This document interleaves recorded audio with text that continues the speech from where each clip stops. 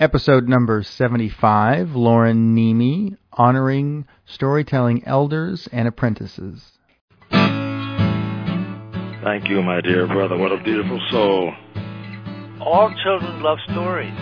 Folk tales, they are messages from our ancestors. Then you have come to the right place. We will have a storyteller in every school. Storytelling can teach. You have that openness of a child. Good on you, Eric, for doing what you're doing. That's a great question. Thank you. I'm inspired just to be here. I'm really honored to be here. We tell stories. Know yourself. Follow your passion. And live with grace. Hey, welcome to the Art of Storytelling with Children. This is Brother Wolf, and I am so glad that you have found your way here with us today, that you have come to this place of searching for that particular light, that particular truth that is storytelling. And I am just thrilled that I have with me right here one of the deep thinkers, one of the idea leaders, and that, of course, is Loren Niemi. And Loren has been thinking for many years about how we as a movement can improve ourselves, both as storytellers, but also as organizers, producers, and in terms of organizations. Loren Niemi worked for 10 years in the school systems around the country, coaching and working inside the school systems to run storytelling residencies. He has a deep level experience working with organizations and nonprofits and in understanding organizational structure. He's been telling stories since 1978. Loren is also one of the founders of the Northland Storytelling Network. He was on the board of NSN for many years and was in fact the chair of the NSN board. And he is currently running the Two Chairs storytelling events in the Minneapolis area. Loren, thank you so much for being on the show. Thank you. So do you have a story you'd like to share with us? Well, why don't we have a little conversation first, because the story inevitably will come out of the conversation. What would you say of the state of storytelling today? I have two assessments. The first assessment is that, in general, storytelling is exactly where it is now, where it was before the Renaissance. And that is to say that storytelling is an activity that goes on and with various degrees of organization inside a wide variety of communities, and that will continue. It is specifically, culturally, ethnically, generationally based. That's the universal we begin with. The second thing is that there is a storytelling renaissance which began in the 70s and which has produced a very particular expression of the storytelling art, of the performance art. And that movement is at some risk. It is at some risk because so much of it has been identified with the baby boomer generation. And the organization of festivals and the organizations that have come out of that have been pretty much held, some of your listeners are not going to like this, have been held captive by the ethos of the Renaissance. And what would that ethos be? The essence of the storytelling renaissance is that this is valuable human activity, that this is the transmission of family values, that this stands in opposition to the maddening pace of contemporary world. Originally, at the beginning of the Renaissance, part of it was the recognition, like in the folk music renaissance, was the recognition that ethnic traditions had value to offer us, and that by going back to those traditional ways and mining the folk traditions, the fairy tale traditions, that there was meaning and value to be had and shared. But over the course of the 30 years of the Renaissance, the storytelling Renaissance, there's been a migration, and the migration has been, on the positive side, two personal stories. On the negative side, it has been two personal stories largely as humor. And so now one of the dominant forms, and again, there are some listeners who are not going to like this, the dominant form of the platform storytelling in the United States is the humorous story. It is only slightly removed from stand-up comedy. In fact, one of the best storytellers in the United States, according to many standards of what storytelling in would be Bill Cosby. You could, if you went to a Bill Cosby show in the late 70s or early 80s, you would be looking at something that looks a lot like storytelling. That's right.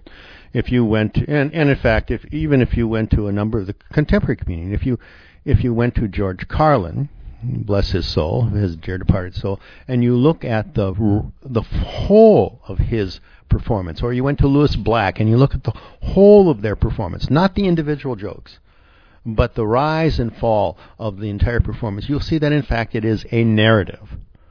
And essentially storytelling is a conscious narrative. Storytelling is about, the conscious identification, shaping, and passionate transmission of experience and imagination. So is it time, is it a moment in the storytelling movement when we need to turn again to our elders? Well, interestingly enough, it's a moment in the storytelling community where a number of people have not recognized the elders and have not recognized their relationship with elders. In the larger context, we're at a moment in the storytelling community where what we really need to do if we're going to survive and prosper is we're going to have to embrace a much wider diversity of forms, a much wider diversity of venues, a much wider diversity of performance types, because the culture that gave rise to the Renaissance has moved and shifted.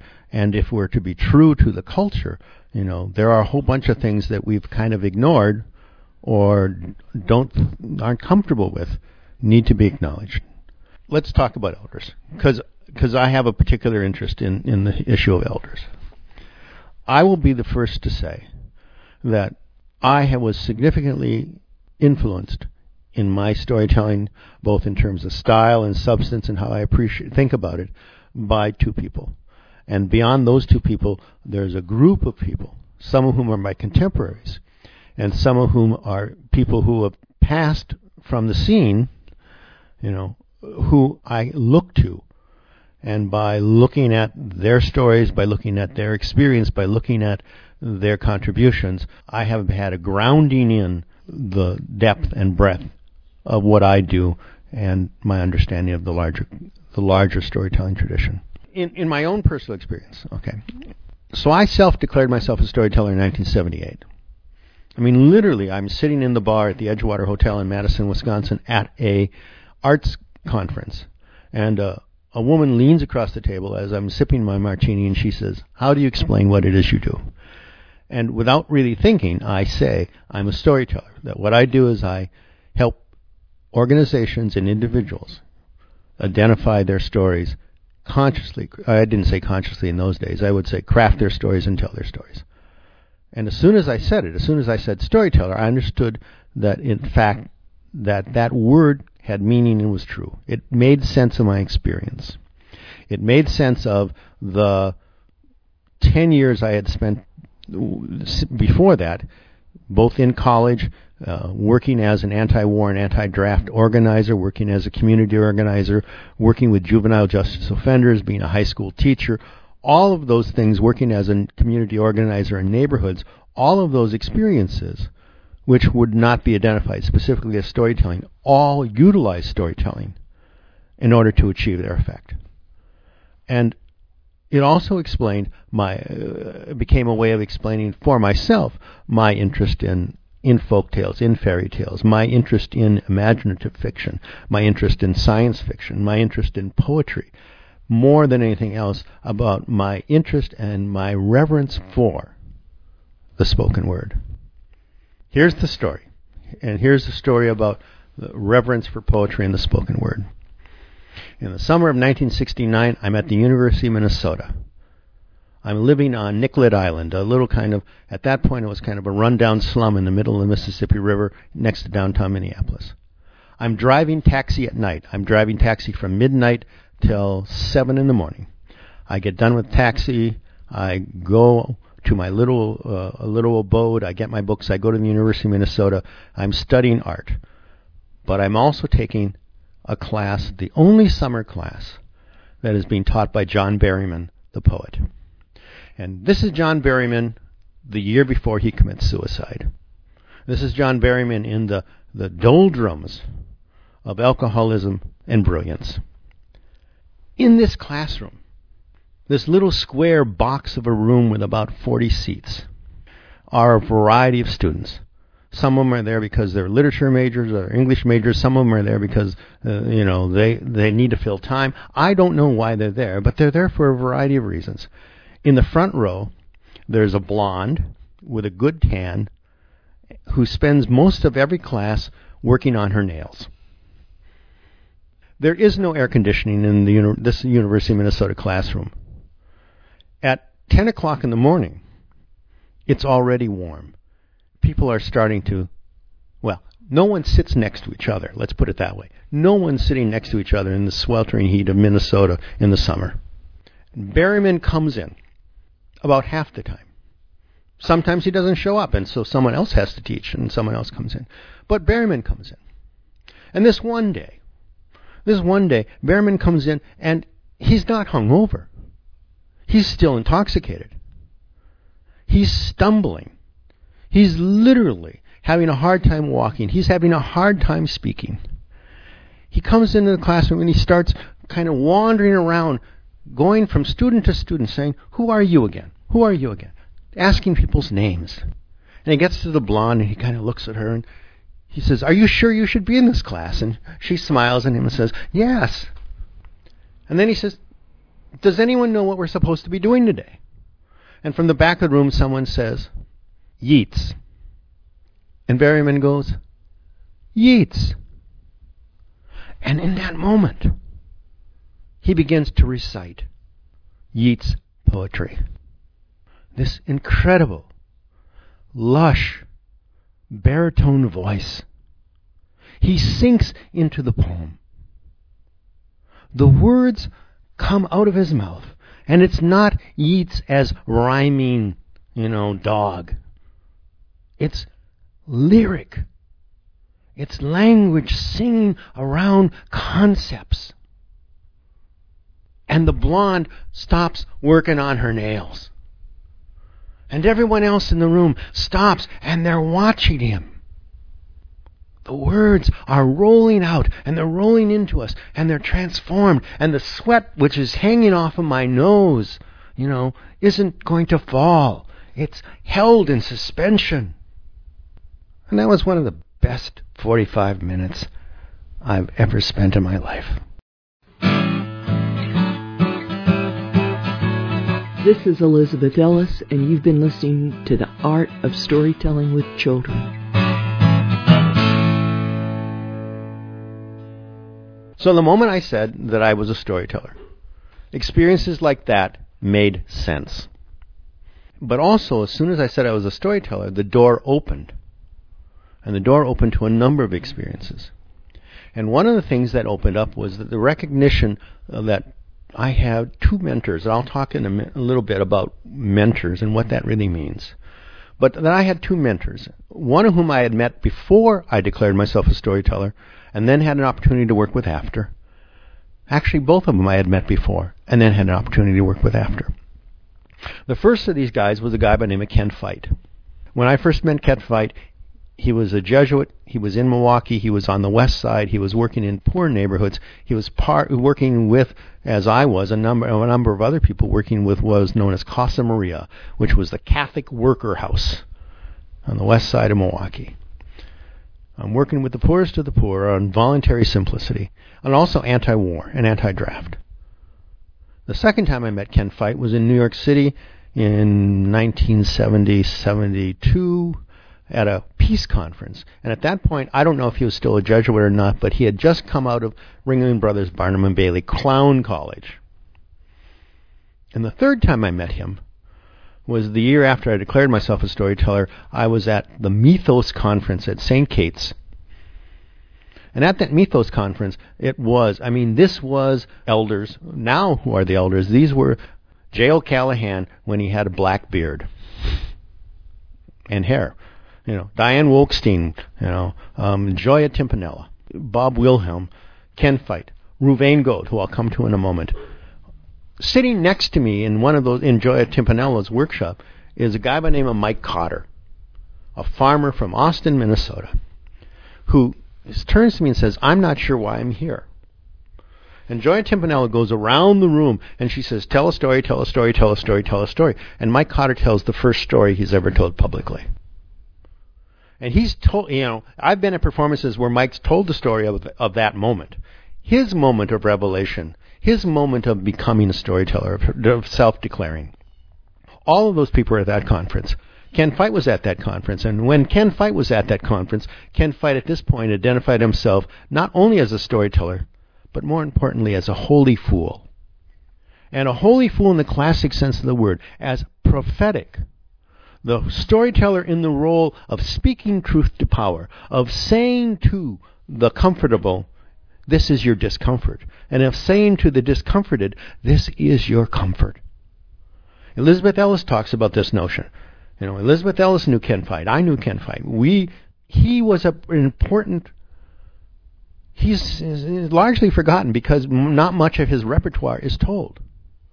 And not much of his repertoire is told these days because, A, his repertoire is incredibly specific. B, much of it was improvisational. It was about creating a story in a particular time and place for a particular audience. It was largely physical. Again, because he had been through clown school, he did the story as well as told the story. One of the stories he told, a little tiny story, he lights a match and he sings, happy birthday to you, happy birthday to you, happy birthday, dear flame. And then he blows the match and flame out. And then he sings, happy death day to you. And that's the story. So I met Ken at the Mythos conference, and the next thing I know is he says, hey, I'm going to be teaching next summer, in the summer of 1980. I'm going to be teaching in Canada. Come on up. I'm going to be there for a whole month. If you got nothing else to do, come on up. And that next summer I did come on up and went to the course he was teaching. And he was a great trickster figure. Because what he had done is he had invited about 20 people from around the world. He invited jugglers, flame eaters, sword swallowers, storytellers who's bilingual, French, English, Spanish, mimes, clowns. He invited all these people, and some of them came for a day, some of them came for a week, some of them came for the entire month. There was this constant rotation of artists moving through this space. And every night Ken would meet with a class of students who were taking the class, and he would do a little teaching with them, and he would give them assignments. But mostly what he would do is he would say to them, here's what tonight's lesson is. And then he would have one of the visitors, one of us, do the lesson for the night. And every morning we would meet. Every morning the visitors would meet, and we would share with each other what we knew, what we were learning. The sound of the train, the sound of the traffic, we would rehearse, we would practice, we would determine who would do that night's lesson. And that was my graduate degree. That month was my advanced, course in the breadth and range of storytelling. I don't juggle. I'm a crappy juggler. But I tried. And I understood the principle of juggling. The other thing Ken would do is, and all of those people would do, is they would talk about what they were reading and what people should be reading and about traditions. And that's an incredibly important thing. These days, I don't really hear a lot of storytellers, particularly young storytellers, people starting off. I don't hear them being, we don't talk about bibliographies. We don't talk about variants and traditions. We don't talk about, what the 20 versions of Cinderella, what they are, what they mean, why one and not the other. We don't say, oh, here's a book on Australian Aboriginals. It is an ethnographic study that's only available from this obscure British publisher. You must read it. And so I go and I read it. I go to find the book, and I read the book, and the book is, it tells me so much about the way storytelling is thought of, how it operates inside a different culture.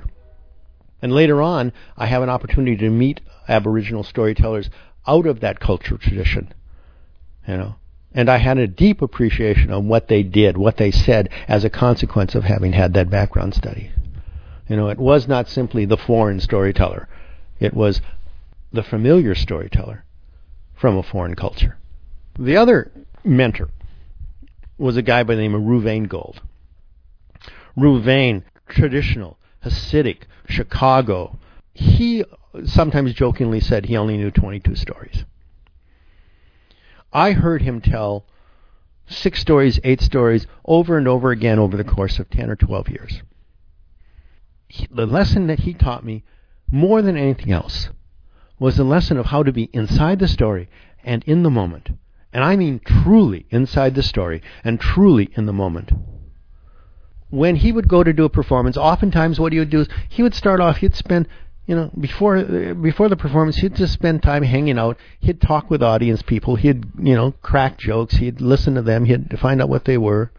And yet when it was time for the performance to begin, he'd kind of shuffle onto stage. And then in terms of performance, he often violated all the rules. You're not supposed to laugh at your own jokes. You're not supposed to laugh before you come to the punchline. You're not supposed to lose control emotionally.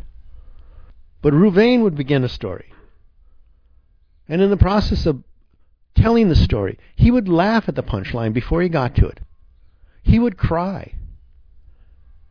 He could, inside a story, he could feel a story so deeply and tell it in a way that was so moving that experience, like a wave, would roll into the audience. So I heard him tell stories in which, by the end of the story, everyone in the audience is crying. And it's not a big story. It's not a profound story. But it is an intensely lived and felt story. I'm a little teary now saying this because each of these guys are dead. Ken Fight died in 1981. 40 years old in an automobile accident. Ruvain Gold died later than that. But he's been dead now for a long time, and some of us who are now considered elders know who these people are, know what they meant. At some point, I will be dead and gone. And someone may remember me, and whether or not I was of any use to them in telling stories. So let me talk about mentors. Wait. You told me a beautiful story about meeting Ruvain Gold for the first time at the National. No, not my meeting him. Elizabeth Ellis meeting him. Oh, yeah. Yeah, right. And Elizabeth tells this story. She tells a story about how she had heard a Ruvain Gold story and it had impressed her. And how she had had a phone conversation with a young woman who was totally distraught and who had been separated from her parents for a long time. And she wound up telling that story on the phone to this girl who then said that she was going to call her parents. And then Elizabeth went to the National Storytelling Festival, and she thought that she would like to she had heard that Ruvain was coming, and she thought she would try to meet this man. And so when the van pulls up with people from Chicago, people get out, and there's some people she recognizes and some people she doesn't. And one of the guys who she doesn't recognize is this guy gets out with kind of baggy pants and worn out jacket, old corduroy jacket, and he's got a scruffy beard and he's long unkempt hair. And she goes up and she says to him, "Are you Ruvain Gold?" And he says, "Who's Ruvain Gold?" And she begins to relate to him, the story and the experience of the phone call. And the guy says, and I should try. I can't really try to duplicate Ruvain's voice because his voice was a high voice. It had kind of a squeak in it, kind of a nasal quality. And she starts to, talk about this, and he says, "Well, what was the story?" And so she winds up telling the story, and as she's telling the story, she's watching his face light up. And she gets to the end of the story, and she says, "You are Ruvain Gold." And he goes, "Perhaps I am." And she says, why didn't you stop me? This is your story." And he says, "Oh, but you tell it so much better than I do." I want to talk about mentors, because It is what we need. And the problem is that most people think a mentor is somebody who you go to and you ask them a question and they give you an answer. Or they say, here's who you go talk to. Or they say, I'm going to help you get a gig. And that's not really what a mentor is. At least not for me. What a mentor is somebody who reveals the power of stories and the meaning of stories in their lives by demonstration. They don't have to say anything to you. You have to be in the room with them. And you have to watch and listen. And oftentimes you don't even recognize when you are being mentored. A number of the mentors I've dealt with actually were, they kind of pressed my buttons. Ruvain Gold could be. I did a workshop with him one time where he spent the whole first 3 days. He said, you can't ask any questions. You can only make statements. And if the statement doesn't start with I, I'm not going to answer it. I'm not going to respond to it. It was an irritatingly zen experience. And then for the next 3 days, he said, no statements, only questions. That's all we have. An irritatingly Hasidic Jewish experience. There's only questions. But by the time we get to the questions, they're asked in a different way after you've gone through the statements. So a good mentor reveals something to you. And what I learned about being in the moment from Ruvain, I apply, but I don't tell the stories the way he tells stories. What I learned about Ken Fight about being improvisational, I apply, but I do not have that kind of physicality in my storytelling. I did for about 1 month. There was 1 month where literally I tried to sort of do the techniques that he used. It was uncomfortable for me and it looked silly to other people. But they were both mentors. Because from the experience of being with them, of watching how deeply connected they were to this process, I learned that it was worthwhile making the effort. I learned that at the point where if you're really going to be a storyteller, it is not going to be about the money. It's not going to be about whether or not you're on a festival stage. It's not going to be about whether or not you do a school residency. If you're really going to be a storyteller, it's about recognizing that on some level you are committing yourself to an openness to life that will be painful. And it's a willingness to... Ken Fight used to tell a story about Francis, St. Francis. And he says, I don't even remember quite all the story, but Francis and his assistant, they're going from Pisa to Assisi. And the assistant says, geez, it's cold. And Francis says, yeah, isn't it great? We get to suffer like this. It's miserably cold. And the assistant says, it's getting dark. And Francis says, yeah, we're going to stumble in the dark. We'll probably fall in the mud. And the assistant says, well, if we get there real late, the door will be locked. And Francis says, yes, it will. We'll be arriving in the middle of the night. We'll be cold. We'll be hungry. We'll be miserable. We'll be pounding on the door and we'll say, let us in and let us in. It's Francis. And they'll say, no, it isn't. Go away. And all of this is to be who we are and is to embrace life. Now I can hear some of my listeners go, well, wait a minute. You're saying that to have a mentor is to find a storyteller who moves us, who's an example of what the direction you want to go in, and that is enough. Well, no, it's not enough. To have a mentor is to have a great gift, but it's not enough because you do need to learn technique. You do need to learn sort of the roots. You have to read widely and passionately. We've covered these things in other shows. Let's just talk about how you take care of that mentor relationship. First and foremost, you have to recognize that it's there. And by the way, it's not always a storyteller. Good mentors are not always storytellers. They can be in other realms. one of the people who has been a mentor to me. Well, actually, there's two things here. One track is one of the people who's been a storyteller to me, mentor to me, was not a storyteller at all, but was someone who was involved. Started off as a psychologist and then went from there to following his bliss, and went into astronomy, and created an inflatable portable planetarium that he took to grade schools for 10 years, teaching kids how the universe works. And from there went to the Renaissance Fair Circuit and did 20 years on the Renaissance Fair Circuit. He was a mentor around the whole issue about what it meant to live simply, what it meant to, how to utilize what was at hand to create the tools you need for survival. And that was a great lesson. One of my mentors is Elizabeth Ellis, who is also my peer. She and I have known each other for a long time. We've told stories together.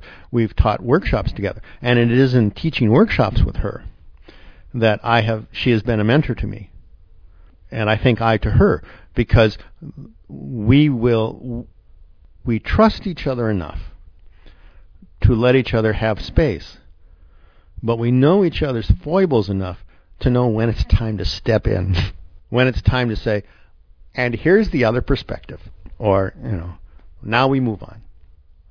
That relationship has been an extremely productive relationship. How do you take care of mentors? I mean, part of it is to not ask for too much. Part of it is to take opportunity to be observant, to be specific and clear when you can be. There's that. It helps sometimes to have buy someone a drink or feed them a meal and provide some hospitality, be of some assistance. There are a number of times when I've been at festivals with Elizabeth, and she's the featured performer. I'm not the featured performer, but I'm quite happy to schlep her bags. I'm happy to help her get from one place to another, to walk with her, to make sure that the time schedule gets met, so that she doesn't have to deal with it. And that's part of the mentor relationship, is to be of assistance. When I was traveling in Canada once on a peace walk, we met these two individuals who were in their 90s, a couple, and they had a younger couple who were in their early 20s. Mm-hmm. And the older couple owned the house, and the younger couple stayed in the house with them and took care of many of the physical needs, but the older couple, in exchange, mentored them in different spiritual practices. Oh yeah, this is very much a tradition. In many of the old storytelling traditions, we have the apprenticeship tradition, that one would literally become an apprentice to a master storyteller. You would do very specific things, and in exchange you would learn.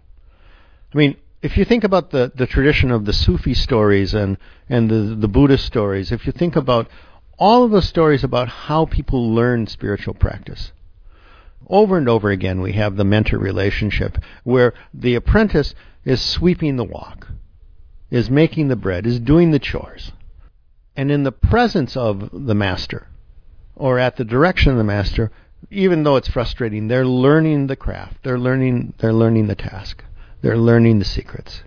Part of them, well, it's interesting. If I were thinking about mentorship, if I wanted to talk to someone about mentorship, I would say, here, start reading those kinds of stories.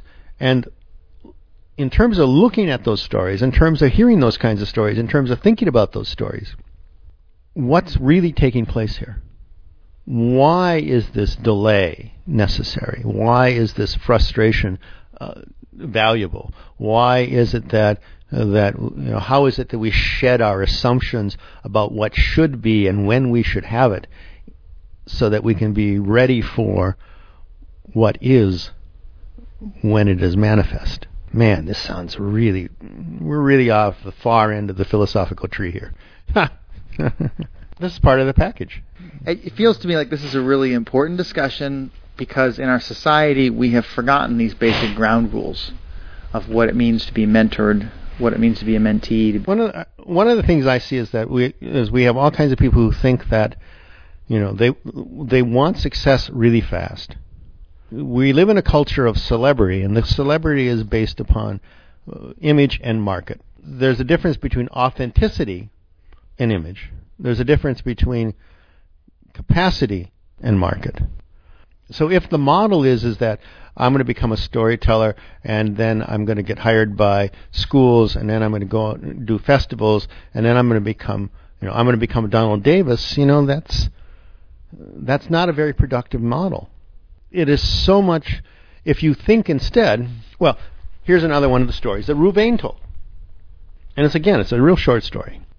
One time Zisha is in the back of the synagogue, and he's weeping. And someone comes up to him and says, Zisha, why are you crying? He says, I had a dream. What was the dream? He says, I dreamed I died and I went before the Holy One. Wow, what a great dream. And then what happened? And the Holy One, he said to me, Zisha. And I trembled. But the Holy One didn't say to me, Zisha, why weren't you Moses? Zisha, why weren't you Abraham? Zisha, why weren't you Solomon? No, the Holy One said to me, Zisha, why weren't you Zisha? And so, if we're going to talk about mentoring, that's part of it. That's part of it is, for me to find out who Loren is, I'm still trying to figure out how to tell a story. I've been at this 30 years, and I'm still trying to figure out how to tell a story. Sounds like, in some ways, having a good mentor relationship is like finding two bells that have the same tone. The one, if you ring a bell and the other bell is hanging loose, the other bell will actually ring and respond. It's kind of a... Well, actually, yeah. Or part of, maybe it's... I might be more inclined to say it's not two bells that have the same tone, but understanding what the difference is between one tone and another tone.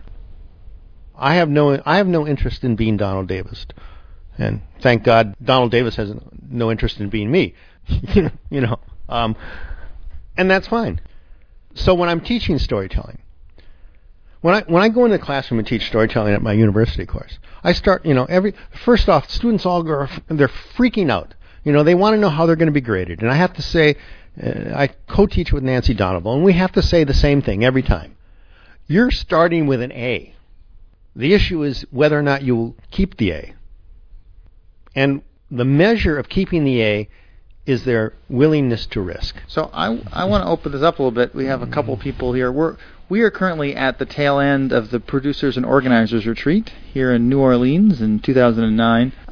So we have a couple of people in the room, and I want to invite if they wanted to make a comment or a question about the discussion we've been having. I'm Paula Reed Nancaro, and I'm from Minneapolis. I'm with North Star Storytelling League. We have a website, www.northstarstorytelling.org. So I guess my question, in terms of mentoring, what I hear is there's a lot about mentoring that involves giving up power and being receptive. And that's a scary thing for a lot of people because you make yourself vulnerable to bad mentoring as well. I'm very intrigued by the idea that you can be mentored by your peers, because part of the experience that I've had is that when you get into a mentoring relationship, you stop being peers. I have signals for myself as to what is obviously not good mentoring is when I start feeling manipulated, when I start feeling like I'm being turned into the other person and it's not authentically, me. Is it all gut, or are there guidelines for figuring out when that's working and when it's not? I'm not sure there are clear guidelines. I know that in terms of people who I look to as mentors for me, both in terms of people who were my elders and people who were my peers, I recognize that there was a gut process about recognizing value. Those people who are my mentors, I've just been fortunate in that the power dynamic did not come into play where felt like I was being manipulated or where I felt like I was being abused. And I certainly would not want that to encourage that in any way. So if I'm working with someone and they're feeling like I'm abusing them, walk away. There are, on the other hand, there are people who have worked with me who I have felt that at some point I did need to push them away. I did need to say, you need to do some other work, or you need to spend some time with other people. I can't solve your issues. And it is an issue. It is about finding style, developing style, your own style, your own recognition of what it is that you want. Interesting enough, I have a reputation in terms of working with people, coaching people. Some people don't want to be coached by me because I have a reputation of being pretty blunt. Being pretty saying pretty much, that ain't working. With all due respect to Doug Lippman, I am not a Doug Lippman model for coaching. And if you want the Doug Lippman model, you should go see Doug. But if you want something that's a little more direct, a little harder edged, come talk to me. Because there is a point where I will try to be very, very clear in terms of working with someone around what I can do for them and what they have to do for themselves, and I have no qualms about saying go away. This is Elizabeth Ellis, and you've been listening to The Art of Storytelling with Children.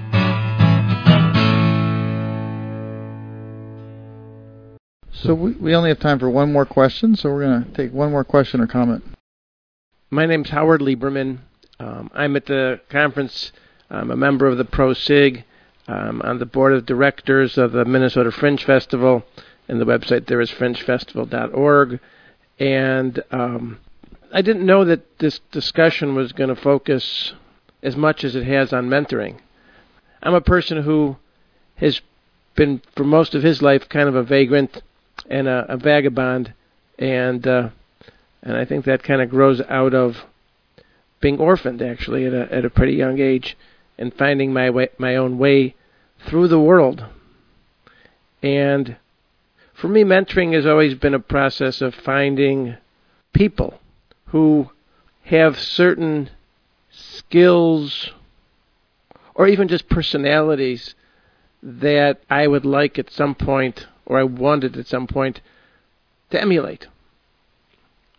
And oftentimes I've used people as mentors, and I don't think they were very aware that they were mentoring me. When I used to be a printer, I'd follow what the old guy printers, and they were all guys, what the old guy printers were doing, and I'd figure out if I could do that, and then how to adapt that to me, Howard Lieberman. And I wouldn't become John Smith, I'd become Howard Lieberman, but adding a piece of John Smith into my psyche. And I think people who look too hard to find a single mentor to be their roadmap to success are limiting themselves. I think that you can learn as much from a homeless person on the street as you can from the best teller, that you can from the best, whatever it is you're trying to become. And Loren knows that on a lot of levels, he's been a mentor to me, and in his abrupt style, and just say abrupt style, that's okay. That's okay. I guess rather than just stating, I thought we should have a question. It's my view that to be a good storyteller, and when I say good, I don't mean that you're on the main stage at every festival in the country, or that your name is the one that people look to first when they decide to have a storyteller on their program. But to be a good storyteller means that you have compelling stories, whether they're the spinning of old folk tales through your eyes or experiences that you've seen and shared as told through your eyes. But to be a good storyteller, At one point, do you need to lose yourself, or do you need to be yourself? I don't know. I've got lots of thoughts about that, but I'd just be curious to know what the old curmudgeon has to say about something like that. Well, it's interesting because if I think about what is the essential relationship of, when I'm teaching class, I talk about the menage a trois of storytelling, that there is the story, there is the teller, there is the audience, and there are relationships between all three. The story has a life of its own, and when you lose yourself, what you're doing is you are opening yourself up to have the story tell itself and you are a vessel of transmission. And yet at the same time, when you are yourself, that process of transmitting the story is filtered through a very particular person, through a very particular personality, through a very particular set of voice, of gesture, of body, of whether you use props or whether you don't use props, or whether you use music or movement or whatever it is. And if a story wants to be told, right, that's how much credence I give the story. If the story wants to be told and wants to be told through you, the more you are yourself, the more particular that telling becomes. So that if one story was told by 6 or 7 different people, each expression would be unique and specific. And the story doesn't lose any power in the process. What the story gains in the process is efficiency. And with various audiences, the role of the storyteller is to tell the story. And you have a relationship to the audience. And the better your relationship to the audience, the more, and this is where for storytellers it isn't about telling, it's about listening. The more you listen to the audience, the easier it is to transmit that story, to be the vessel, for that story. And ultimately, then the audience has a relationship with the story. They may have a relationship with the teller as well. But what you want in the end is for the audience to have their relationship with the story. And so to find that balance between losing oneself to the story and to the telling of the story, and being yourself in terms of how you tell the story.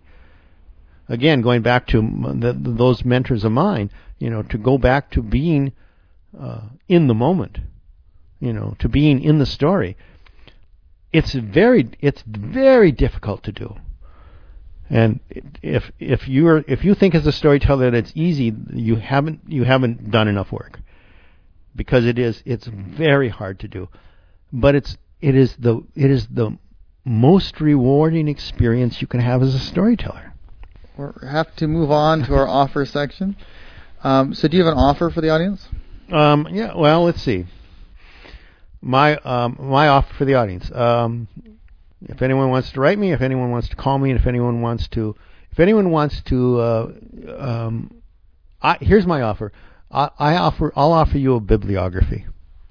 I'll offer you a bibliography of books that I think are valuable for someone who wants to deepen their appreciation of storytelling. There's an offer. Good. That's great. That's a wonderful resource. So you have a website? I do, but it's bad. This is the area where I've fallen down in terms of technology, and it's badly out of date. But it is it's through the Illinois storytelling website. So if you go to www.storytelling.org, I think, and then /Niemi, Niemi, will get you to my little website. And I just want to remind the listeners that I've actually had several shows on mentoring already. In particular, Mark Morey's show on the art of mentoring in the Native tradition. And I recommend going to the website. It's not available for purchase. Mark did not sign a contract, so it's not available to be sold. But you can listen on the website. You can go and search for it through the search box. And if you're interested in learning more about storytelling, I do have a free storytelling e-course at storytellingwithchildren.com/storytelling. It's the Zen of Storytelling in 7 Easy Steps. We talk about many of the ideas that Loren talked about during the show. So you have any final words for the international storytelling movement? Keeping in mind that 30% of my audience is overseas. Well, I would reference a famous folktale of be bold, but not too bold. I support the broadest definition of storytelling, and my commitment is to authenticity and to risk. So, go forth, do. I think that the part of this conversation I want to bring to the forefront as we end the show here is this idea that we as storytellers have many resources to draw on, and we don't have to do it alone. And we have many potential mentors that we can work towards and work with. And if you don't have the money, you might have the brawn. And if you don't have the brawn, you just might have the time. And many of the people in the storytelling movement who are worthy of being your mentor, they don't have either. Or, they don't have the time. They're towards the end of their lives. They may not have the physical ability to do certain tasks. And they would really appreciate your help if you can be consistent, reliable, and true and authentic to them. So reach out, and if they're not interested, they'll let you know. Yep, and thanks for the conversation. Oh, it's been great having you on the show. And thank you all from the audience for listening in and joining in. Even though the volunteers of the Minnesota Fringe Festival run screaming from the ticket booth when they hear me say it, this is Brother Wolf, and we're listening to The Art of Storytelling with Children.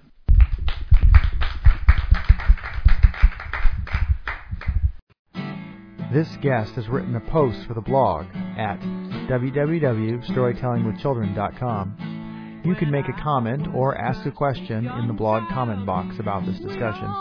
If you wish to join a future discussion live on the call, go to www.storytellingwithchildren.com and sign up to the email alerts to receive future notices of shows. This show was conceived, hosted, and produced by me, Eric Wolf. And to support the show, you may learn more about my storytelling work by going to www.ericwolf.org. The music was created by Mary Kay Croft, and we are much indebted to her contribution.